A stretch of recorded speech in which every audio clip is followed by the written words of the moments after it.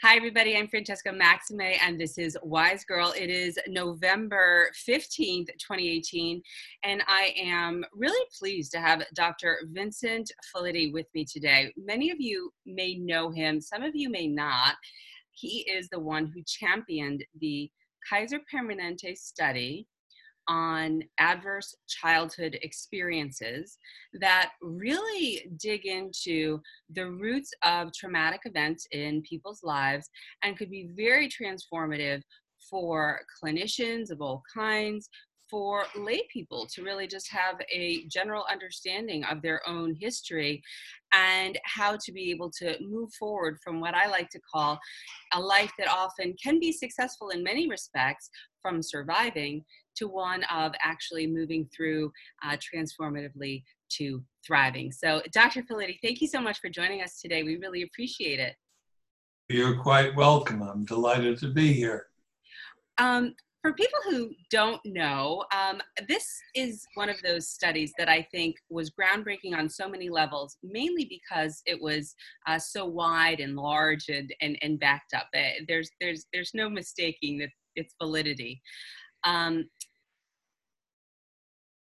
guess I'll ask you from the very beginning to just talk about the fact that you were recognizing that there were people who were very obese that you were studying, and then you realized that they were relapsing for reasons that didn't have to do with what you were teaching them in terms of diet and weight management.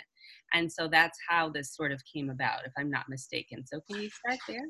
Yeah, the obesity program was where this all began because of multiple counterintuitive observations that we were making. Ultimately coming to realize that for most of the people we were seeing, and this was a very heavy group, for most of the people we were seeing, obesity was not merely the problem. It was also their unconscious solution to problems that we knew nothing about. Quick example. In the early days of the program, before we had figured all of this out, I was going through a woman's life with her. What did you weigh when you were born, in kindergarten, in 6th grade, when you began to menstruate, etc. And if you don't remember, were you the skinniest kid in the class, the fattest, ordinary size, and so on. We get to age 23, and she tells me that at 23 she was raped, and in the year subsequent gained 105 pounds. And then she looks down at the carpet and mutters to herself, "Overweight is overlooked, and that's the way I need to be."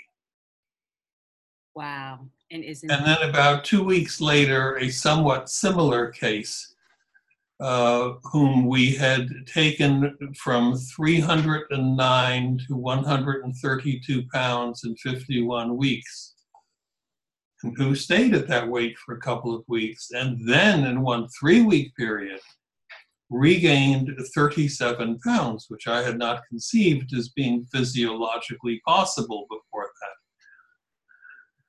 And I asked, what's going on? "I think I'm sleep eating," she said. "What do you mean?" She explains to me that as a little girl, she had been a sleepwalker, and now she lives alone. When she goes to bed at night, everything is clean and put away in the kitchen. She wakes up in the morning, pots and dishes are dirty, boxes and cans are open. Somebody's obviously been cooking and eating there. She's the only person there, but she has no recollection of this. Okay, I never heard of it before, but it has a certain force of logic. But why now? And after demurring several times that she didn't know why, she says to me, "Well, actually, there was this man at work. He said to me, 'Hey, Patty, you look pretty good. You lost all that weight. How about you and me making it every week?'" And that was the day the sleep eating began. And I remember thinking, well, it's a pretty crummy proposition, but I mean, this is 1986, it is Southern California, it's kind of an extreme response. Why the extreme response? Pursuing that, in maybe 7 or 8 minutes, she starts telling me about her grandfather having vaginal intercourse with her repeatedly, starting at age 10 when she began to put on weight. And that was what triggered me to start inquiring routinely in the obesity program about childhood sexual abuse. And it was really a staggering experience because every other person I was asking was acknowledging such a history. I think, It took me several months to convince myself that this was real, but that nobody wanted to know. That was really what began the ACE study. As we went down that path, we learned about other forms of abuse, about growing up in massively dysfunctional households, etc. I presented this at a national obesity meeting in Atlanta in 1990. It was attacked by the audience. Some guy gets up and under the guise of asking a question makes the pronouncement, "You really need to understand, Dr. Felitti, that people who are more familiar with these matters, like obviously they, recognize that these statements by patients are fabrications to provide a cover explanation for failed lives." And I remember thinking, yeah, right. People are making false claims of incest for social aggrandizement. Um, wow. so that evening, there was a dinner meeting for the speakers, and seated next to me was someone from the CDC. And he said, look, you know, if what you're saying is true, it's got enormous importance for the country as well as the practice of medicine, but nobody's going to believe your 286 cases, no matter how well you study them. What we need is a large epidemiologically sound study with thousands of people in it and from a general population, not from some group that you've somehow accumulated. Okay, yeah, we could do that because I had a department back home with a very unusual division where we supplied uncommonly comprehensive medical evaluation to 58,000 adults a year in one setting. It was the biggest operation of its type, certainly in the Western world, perhaps anywhere. So that was the beginning of the ACE study. He invited me to the CDC. They came out to visit me to look at the site and so on. And we spent the next 2 years planning how we were going to do this. And when we submitted the protocol to the Institutional Review Board, turned down flat. Otherwise sensible people told us, you know, you can't ask patients questions like that. You're going to make people decompensate, maybe occasionally become suicidal. You know, you can't use that questionnaire. And we battled literally 9 months before we got agreement on that. And then we asked 26,000 consecutive adults coming through for comprehensive evaluation if they would help us.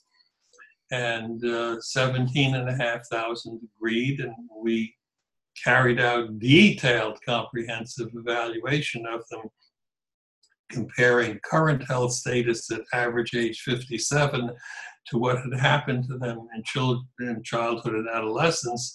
And then we followed them for the next 20 years to see what was going to happen in the future. That was the basis for the ACE study.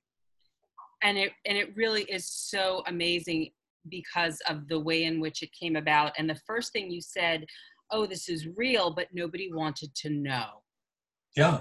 And that then you were met also with the fabrication allegation, and then you were met with, well, but you can't ask people these things for whatever reasons. And I just really want to emphasize again, like from a mindfulness perspective, from the perspective of sort of ancient wisdom teachings that I sit from also sometimes, and for whom, you know, my audience is familiar oftentimes, the whole basis of things is wrong view or ignorance or delusion. And so then this kind of denial or this kind of ignorance or this kind of not being willing to look would very much be in keeping with what is keeping us from moving through from a place of contraction to a place of relaxation, well-being, and thriving, and really living a life with your life force intact from the bottom up, and not just sort of trying to live your life in a way that that sort of can look glossy on the outside, but is maybe not so pleasant inside, and then has consequent side effects, whether it's the eating or perhaps alcohol or perhaps promiscuity or perhaps other kinds of gambling or spending behaviors that get people into trouble and things like that. So saying that, the study suggests that maltreatment and household dysfunction in childhood contribute to health problems even decades later, as you said, and that a majority of the people had experienced, in your original piece, childhood sexual abuse, which I think is so incredible, that the measures that you're asking, because this is a questionnaire and there's a longer version and a shorter version now, but that this is a questionnaire that asks about sexual abuse, emotional abuse, physical neglect, emotional neglect, exposure to domestic violence, household substance abuse, household mental illness, parental separation or divorce, and incarcerated family member, whether or not your caregivers are in prison or behind bars. And that the more of these that people have, the more prone essentially they are to not having well-being and to having sustained problems later in their life through their lifespan, and even a truncated life by as much as. Oh, markedly. Yeah, we'll talk about that. Well, we found we were dealing with literally mountains of information, and we needed some way of simplifying things. So we created a so-called ACE score, which ranged from 0 to 10. We simply picked the 10 most common categories of abuse that we were seeing in the WAIT program. And this was a very interesting population because it was a very clearly middle-class population. 74% had been to college, everybody had a job, everybody had high-end medical insurance, etc. Half women, half men, 80% white, including Hispanic, 10% Black, 10% Asian, average age 57, and so on. And so we counted the number of categories, not events, but categories of experience that they had had. And that was the ACE score, and that could range from 0 to 10. And some of the startling things, 28% of the women acknowledged a history of contact childhood sexual abuse, as did 16% of the men. That sort of thing. And we found that anyone with an ACE score of 6 or more categories had a shortening of life expectancy by 19.7 years, basically a 20-year shortening of life at ACE score 6 or higher. Which is so dramatic and oh yeah, and so incredible, because it what the term is comorbidity, or a lot of things are happening simultaneously, right? So if you're somebody who eats too much to manage your life, as your example did with the woman, then she'll, that's to protect herself from being looked upon as a object of sexual desire, since she was her boundaries were invaded as a child, and then going forward then has diabetes or other issues, joints and things like that, that will happen, that then create this early death. Yes. It says here also that I think that, explain the numbers for the IV drug users, because I think they're phenomenal. I believe it was ACE score 6 or higher, the likelihood of that particular individual becoming an injection drug user, an IV drug user, was 4,600% greater than the likelihood of an ACE score 0 individual becoming an IV drug user. Which I just think is so incredible, because again, as we're moving from, I was just, I interviewed Dick Schwartz for Internal Family Systems originator for this, and was listening to a conversation he was having with someone recently about the pathologization of folks with the DSM, and different ways in which we think about people in terms of pathology in a medical model, whereas more of the Eastern philosophy of the mindfulness piece really looks at the inner well-being and wholeness of the person that is inherent, the inner dignity that is there, and then using these techniques of mindfulness to kind of recover that and see through and cut through, our real essence and our interdependence in that way. And people heal in relationship, but they're also injured in relationship, which is what you're talking about. And so I want to move forward with this to talk a little bit about resilience, because I think there's sometimes a neoliberal thought about, as you were indicating with the statements that these people made to you, that people should be able to just either manage, or they're making things up because they weren't successful, or whatever it is. So how can this study, even today, be applied in ways that are useful to perhaps move the needle on those kinds of issues? Well, we can say a few things about resilience. It's real. It's heavily dependent on having at least one person early in your life feel that you were really important to them and convincingly transmit that information to you. But it's partial, and most people don't understand that. People assess resilience in a fragmentary way, by income, by social success, by academic success, etc. No one looks at biomedical outcomes. The best example of this is a book that anyone can look at on Amazon and sample. It's called Judging Me, written by a United States federal judge, a woman who describes having been molested repeatedly by her father as a little girl, worse yet, taking her into saloons at night and selling her to strangers for sex. Somehow she does not commit suicide. She does not become a mass murderer. She graduates high school.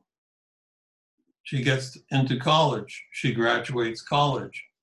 She gets into law school, graduates law school, becomes a United States federal judge. It would be very easy to say, isn't it wonderful that little girl with that terrible history has been so resilient?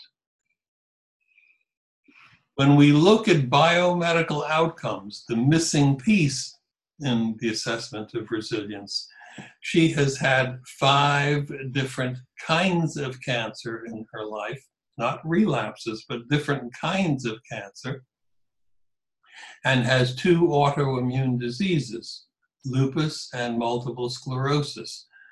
We looked at 21 different autoimmune diseases and found that there was a dose relationship of ACE score to likelihood of outcome of 1 of 16 out of those 21 autoimmune diseases. So these were extraordinary things that we found. The question, of course, is, well, how does that come about?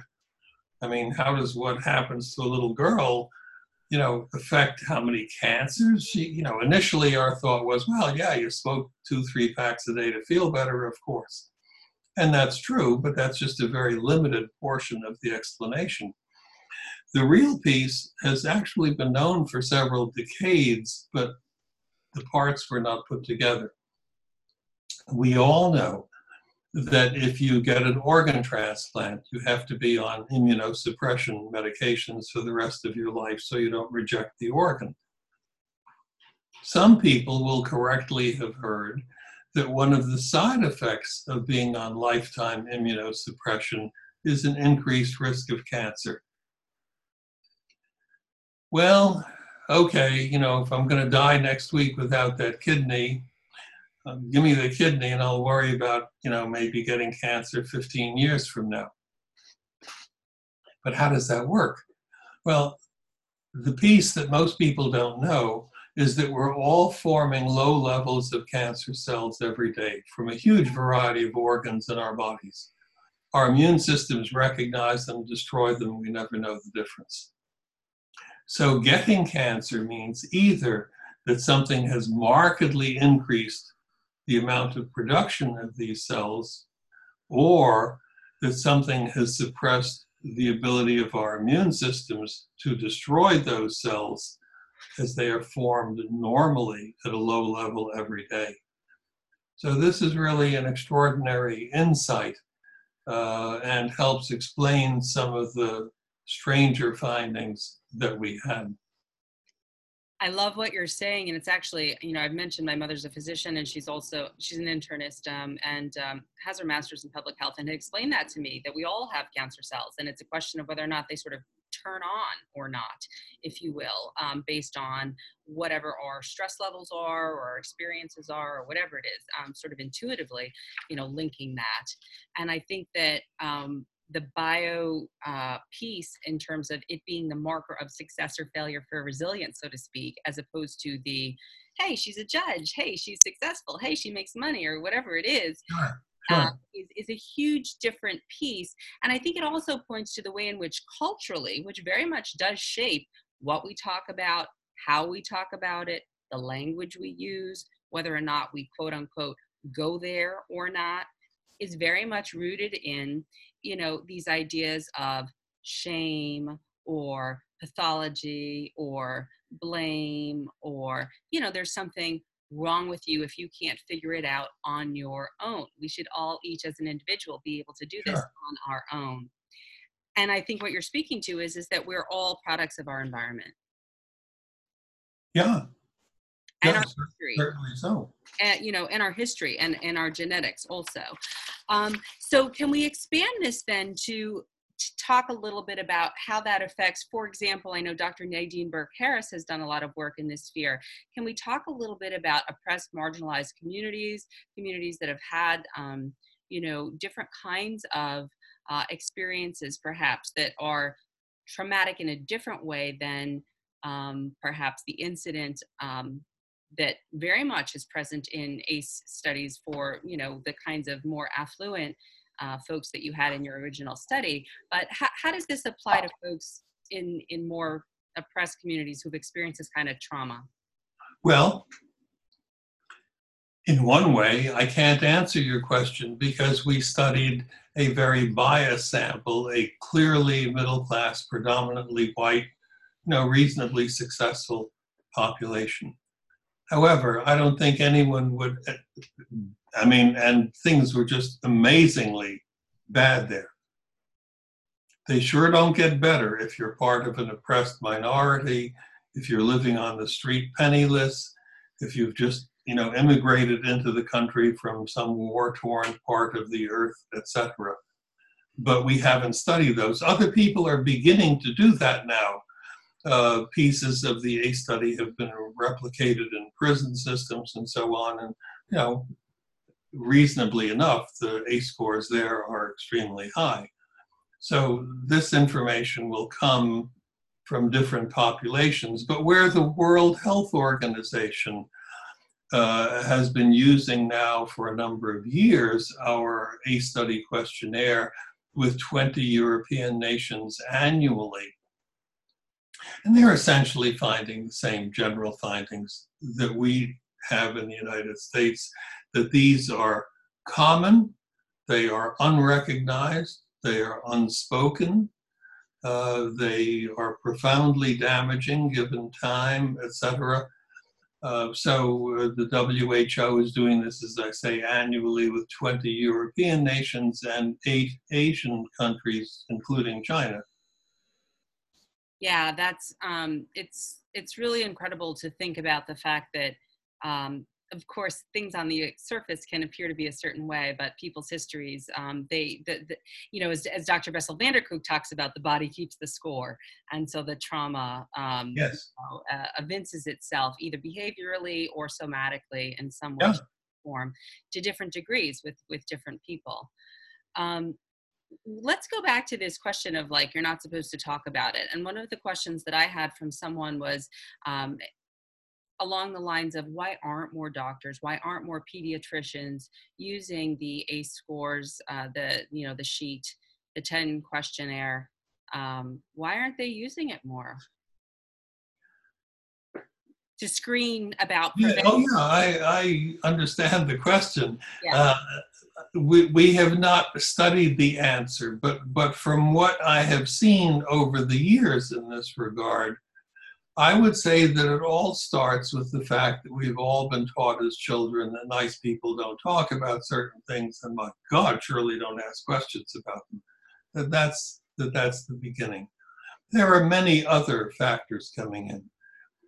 Time, okay? And indeed, the way medical practice is ordinarily structured, time is a very limiting kind of factor. I was very lucky at Kaiser Permanente that in this department that I had, we were able to restructure the way things were done radically, altering the length of time that it took to get them, and hence the cost that it took to get them, etc. So that's another issue. I've had many colleagues say to me, if I wanted to be a damn shrink, I'd have been a shrink. I'm a pediatric gastroenterologist or what have you. It's a lot easier to look at all of medicine as though everything is a biomedical disease. It's a lot easier to treat someone with a broken ankle than someone who has had headaches for 20 years. That kind of thing. And the fact that to get this information, you really need an in-depth history from people, and we are used to getting that in the limited number of instances when we do get it by face-to-face questioning. That's unaffordable. It's very time-consuming. I mean, to get a really detailed medical history from somebody might take an hour. So that's a lot of money right there. Then you have to make a legible record of that so the information isn't lost. And it's fraught with interpersonal difficulties. Well, you know, this doctor's too young to understand. I don't want to, this one's too old. I don't want to talk with him about this. I'd rather talk with the lady doctor. You know, I'd rather talk with somebody who's Polish or Vietnamese like me that would understand me, that kind of thing. So we found on a huge scale that a really comprehensive medical history is best obtained by an inert mechanism initially, step one. And for us, that was a 10-page paper questionnaire filled out at home, not on a clipboard in the waiting room, filled out at home. And then we fed that into a digital scanner, picked up all the yes answers, got a nice 2, sometimes 3-page printout of all of the yes answers. We knew ahead of time where we had to go further with this person. And our approach in the exam room was typically, I see on the questionnaire that. Can you tell me how that's affected you later in your life? And we listened, period. We did one other thing that took us some time to realize that. We implicitly accepted that person who had just told us the darkest secret of their life, typically for the first time.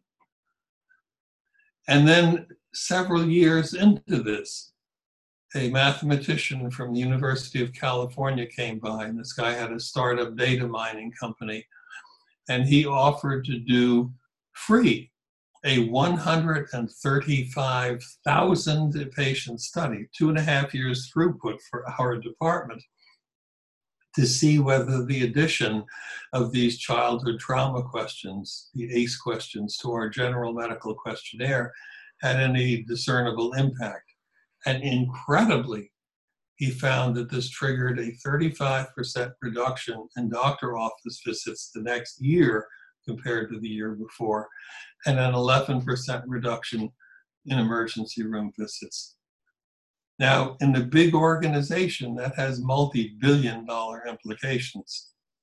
As a result, 21 state legislatures have passed legislation designed to support the routine collection of this information in primary care.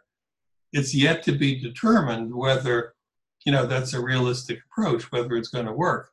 But the fact of their interest is inescapable, and the reason they're so interested is mean, knocking a third off the state Medicaid budget. Wow. What are we going to do with the several $1,000s we've just surplused? Money talks. Yeah.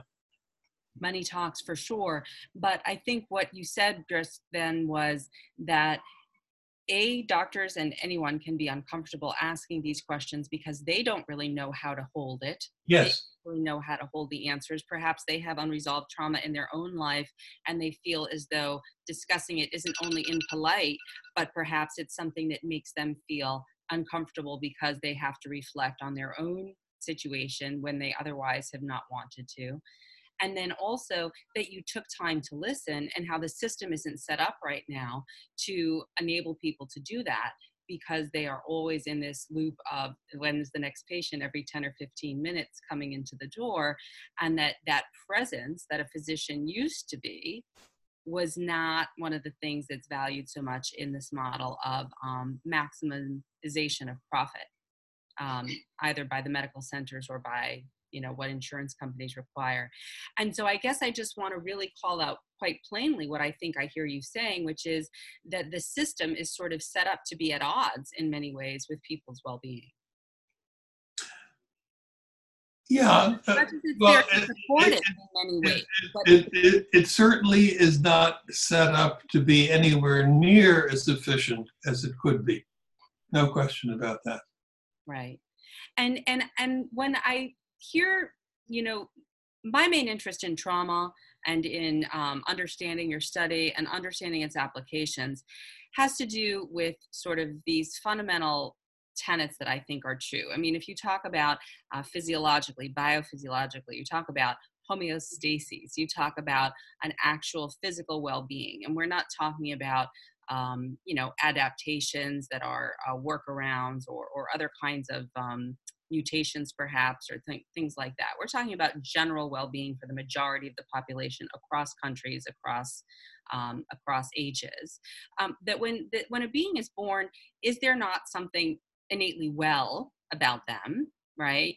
And that also, when you were speaking about the piece of what happens early on in life, that speaks to what we would call the attachment piece, about the way in which our early caregivers, whether it's our parents or someone else in our lives that's significant, gives us a feeling of feeling safe, seen, and soothed, and that we feel validated emotionally, and that we have some kind of ability to then connect with another, and that forms as a basis of our resilience, right?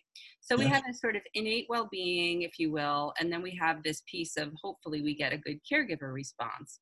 But then as we endure traumatic events, different things that happen externally to us that are impactful in ways that are negative, that they don't just go away on their own. There was a piece here that said something like, denial is that resilience is something that you can't really deny. It doesn't go, the trauma doesn't go away on its own. People say time heals all wounds, but that it doesn't really do that. And so moving forward with your piece about the implications for children, particularly, for the medical community, particularly, and even for people at home listening to this who are not in either one of those fields, what are some of the takeaways for each of those populations in terms of traumatic events that may happen in their lives? Would you invite them to take their study on their own? Would you invite them to do it and bring it to their doctor, or have their kids screened for it? Well, anyone who wants to learn more about this can simply look on the internet using the search term ACE study, ACE study, ACE study, or on YouTube. And the amount of information that's readily available is, really quite surprising. We should say something about the mechanism by which one converts life experience in childhood into disease as an adult a half century later. And there are three pathways there. One is through the use of various coping mechanisms to feel better, eat to feel better, and then discovering that obesity can be protective, okay? A male example of protection In the early days of the weight program, we had two men who were guards of the state penitentiary downtown. One lost 100, the other lost 150 pounds. They made no bones about it. They were no longer comfortable walking into the cell blocks normal size. They felt a lot better going in looking big as a refrigerator. You think of our expression, throwing your weight around. Oh, maybe that means something. Right. So eating is a coping mechanism. Sit down, have something to eat, you'll feel better. It works. It's not curative, but it helps. Alcohol, sit down, have a drink, relax. Sit down, have a smoke, relax, etc. Buying antidepressants on the street, but not knowing that they're antidepressants, called crystal meth. I mean, everybody knows about the dangers of crystal meth. Nobody knows that methamphetamine was the first really successful prescription antidepressant introduced for sale in the United States in 1940, holding that position for about the next 10 or 15 years. But isn't it dangerous?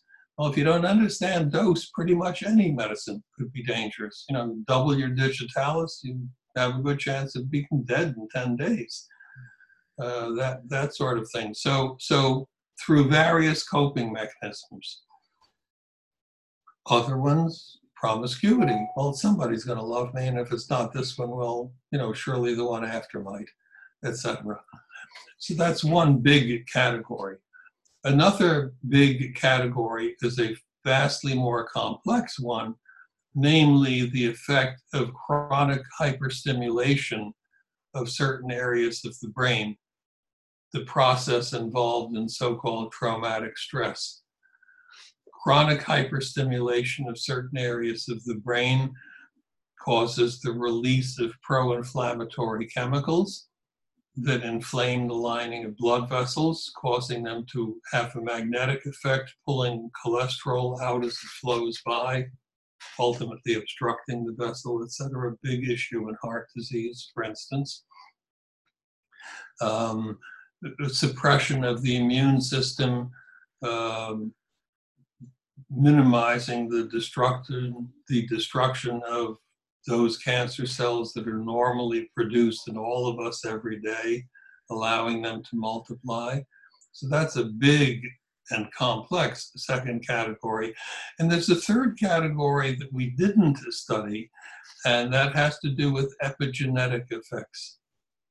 The word barely existed in the early 90s when we were putting the study together. The field has grown explosively since then, and there's no question that you're going to be hearing a lot about epigenetic effects in the next several years. Epigenetic effects differ from mutations. A mutation is a structural change in a gene. An epigenetic effect refers to the effect that environmental stimuli can have on the function of the gene, essentially acting like an on-off switch on the gene. The structure of the gene is undamaged, an on-off gene essentially is put onto it. And those can have very complex effects, and we're only beginning to understand those. Not only that, but they can also be transmitted intergenerationally, so that what happens to a pregnant woman can produce epigenetic effects on the infant who is in utero that will then carry out in that child's life. So these are the three big categories that we understand at the present time. There may well be more yet to be discovered, but And those are all so profound in their own ways, because how many books are there out there for quote unquote self-help when it comes to whether it's finding love or quitting drinking or any of the things you mentioned in terms of a sort of a crutch behavior, if you will, perhaps a compulsive or addictive behavior, but that it's really serving a need. As I was saying, Dr. Marshall Rosenberg of Nonviolent Communications describes, what need is it serving? How is this, when you're raging at someone or when you're shutting down, even behaviorally, it may not be a addictive substance that you're putting in your ingesting, so to speak, but the behavior is also affecting those Sure. dopamine and cortisol and inflammatory effects within you.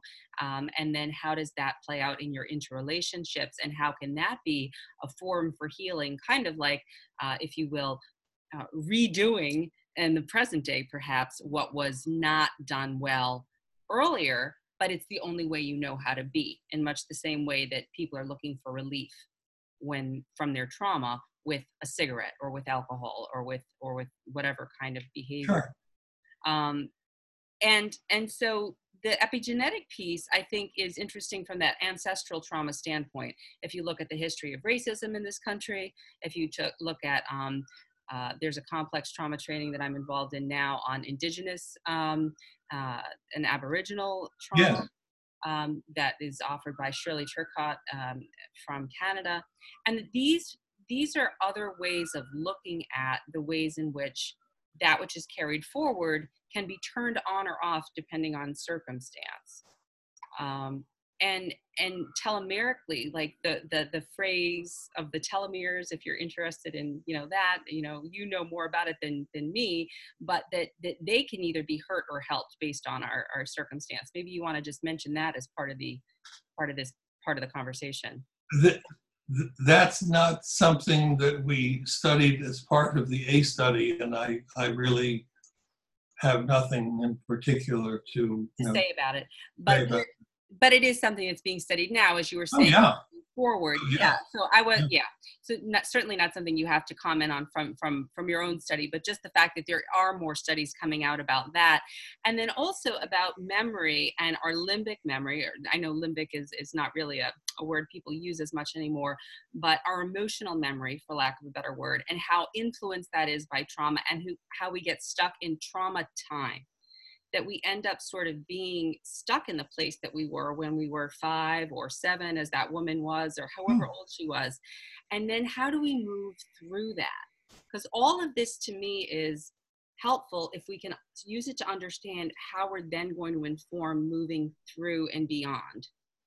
The most useful thing that we discovered is the great power of helping people discover what they know at some deep level already and bringing it up into their consciousness,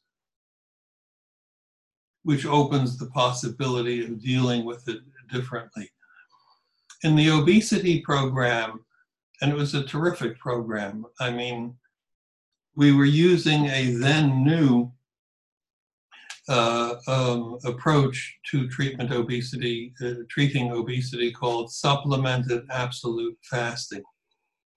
People ceased eating all food, just drinking water for very prolonged periods of time. Now, if that's all you do, as the Irish hunger strikers illustrated some years ago, you die in about 6 weeks. And you'll die because of major potassium and magnesium deficiency, setting off lethal cardiac rhythm disturbances. Okay, well, that's easy to fix. You mix some potassium and magnesium in your glass of water, drink it, that solves that. But then if you continue going, people start dying at about 6 months. And this is of selected amino acid deficiency. That's more complex. So you have to mix some special amino acids into the glass of water. And if you do that, then people can go and start dying. If they have the weight to carry them forward, will start dying in about 1 year of pellagra and beriberi and various vitamin deficiencies that basically no one's ever even heard of anymore. All right, so a nickel's worth of multivitamins mixed in. And the product was called OptiFast, and it was a superbly designed product, but it had to be used, we found, along with a recurrent support system to help people understand why they became obese originally. And so that was the program that we built. We did not teach people to eat right. That's what you do when you don't know what to do. Get rid of this problem and send it to a dietitian. Well, going back to my early example, I gained 100 and what was it, 105 or 115 pounds in the next year. Overweight is overlooked, and that's the way I need to be. Obviously, that's not the kind of case that you need to send to a dietitian. So all of our time, and this was done in groups, the same 12 or 15 people every week, meeting weekly for minimum 26 weeks, but it could be longer depending on how much weight you had to lose, helping people discover when they first began putting on weight and why was it then? You know, why wasn't it 5 years earlier or 20 years later? Why then? That's a really important starting point. Yeah, For because many people, that was a real eye opener. well, I love how you're talking about making what's not conscious conscious, bringing up from the basement into your consciousness, and with a trusted holding space. So if you trust a physician, great. If it's a psychologist or psychiatrist, okay. If it's a psychotherapist, okay. If it is a someone who's able to work with you on holding that space with you seems almost important in terms of the invitation to disclose and share and be willing to be courageous enough to look at this as your willingness to do it. And the advantage of doing this in groups is that you soon come to realize, oh, there are other people with similar problems. How are they doing? What did they find helpful, etc.? So that was really a huge step forward to have a support system there, you know, week in and week out. No, that's beautiful. And it's also something that I know Tara Brach also talks about a lot, and I think had done her doctoral research on that very thing. And I think that that's why, even though I know that there are some folks like Lance Dodds who have the contrary view of the efficacy of 12-step programs, I know that there are a lot of reasons why people find them helpful for that group support in terms of at least community. And well-being and resilience. I know our time is winding down, but two more things to mention. One is that this sexual abuse piece that you mentioned early on, and how connected that is to, in this case, for this study, eating disorders. But also, I know that this is something that came up with Freud, Sigmund Freud. And I know this is something that came up. I mentioned Dick Schwartz already once with internal family systems. He was studying bulimics. I'm not sure if he was tying back to sexual abuse at its origin or not. But what I would like to sort of put on the map is the prevalence of it and why it's still not discussed, and how this is something that impacts people in all kinds of ways because of its very nature. It is the epitome of silence and denial. Yeah, the prevalence of childhood sexual abuse. Yes. Yeah, it's a very big issue. You know, I mean, it took me months to accept what people were telling me when I asked. Yeah, you know, I remember early on thinking, well, this is the second incest case I've seen in 23 years of practice. No, it was the second incest case I recognized in 23 years of practice, because nothing was set up to routinely get that information. Wow. So the question is, well, what would one do if you did? How would you handle it if you did routinely get the information? And much to our amazement, what we found was that enabling somebody to tell somebody important, some dark secret about themselves, and come out of that realizing they were still accepted, is a very profound form of doing. That asking and listening and implicitly accepting is a very powerful form of doing. Now, is that all that needs to be done? No, but it's a hell of a big step forward, and it really costs next to nothing. So one of the big advances I can think of in terms of medical care in this country and costs and so forth would be to develop a really comprehensive medical history questionnaire that would take maybe 45 minutes or an hour to fill out, and put it on the internet free, allowing anyone at home to fill that out entering their name after they've disconnected. And if they wished, print it out, and if they wished, give it to their physicians. Now, I'm not so naive as to think their physicians are going to be pleased to get this information, because they will correctly realize that simply having possession of that information has now imposed a legal responsibility on them. The experiment is whether, if that were done, would at least a meaningful minority of recipient physicians ultimately see the utility of having this information, standardized, in-depth, in-breadth information, neatly, legibly printed out, to see the utility of that and begin integrating it into what they were doing every day. I believe that's a really achievable effort. It would be a very worthwhile thing to do. The other really big thing in this realm would be to figure out how to improve parenting across the nation.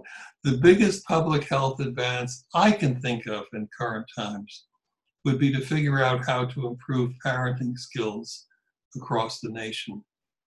Not selectively, but for everybody. Now you're talking, well, how are you going to do this for 30 or 40 million young adults? Well, obviously you'd have to use either television or internet as the vehicle for transmitting this. It would probably be best to do it depicting what it looks like rather than, teaching it or writing books about it and so forth. So what if one were to weave into the storyline of a soap opera illustrations of what supportive parenting looks like and how it plays out decades later, contrasting that with illustrations of what destructive parenting looks like and how it plays out decades later. I love this. So I've heard you mention it before. So you're proposing that a television network come up with a fictional show based on these kinds of findings and understandings that models very effectively secure attachment parenting and all of that, and then what would end up resulting in traumatic children, traumatized children, and disorganized or insecure or avoidant attachment, and all of the subsequent perhaps compulsivities or addictions or health risks, versus the sense of well-being family, and sort of compare and contrast and follow them in this fictional narrative that we could watch, like Dallas or Falcon's Crest or The Affair or whatever it is, Game of Thrones or whatever it is, Yeah. that we would watch it similarly, but we would look at it as a different kind of way to really understand subcortically, even ourselves, what it looks like to have things be successful and not, and perhaps that would help motivate or inspire or teach through the see one, do one, teach one model, right? As opposed to just sitting there, like you say, reading books or that kind, or shaking a finger at someone telling them what to do. Yeah. So television networks listen, because I know that you're listening.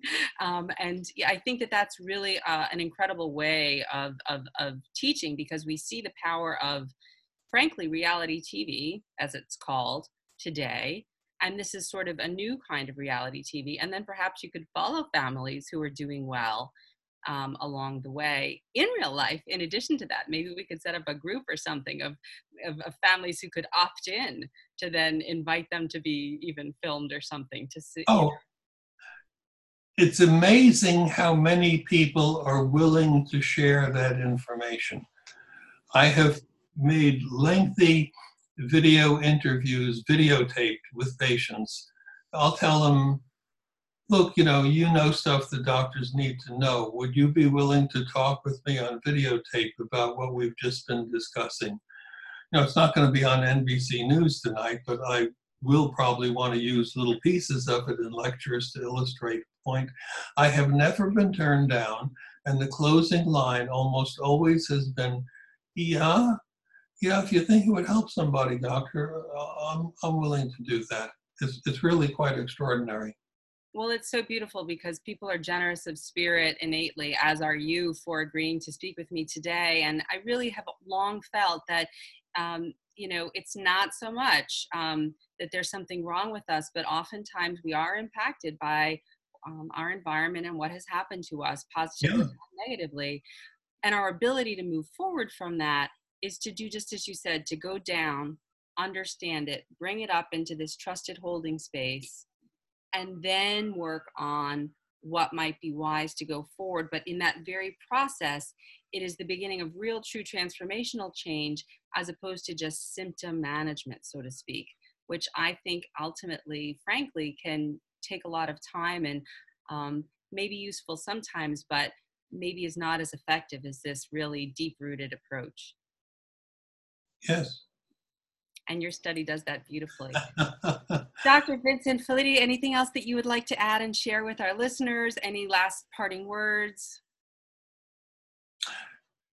No, I think we've covered things, fairly well. Just a reminder, if anyone wants further information, internet search word is ACE study. YouTube search word is ACE study. The amount of information that's there is really quite surprising.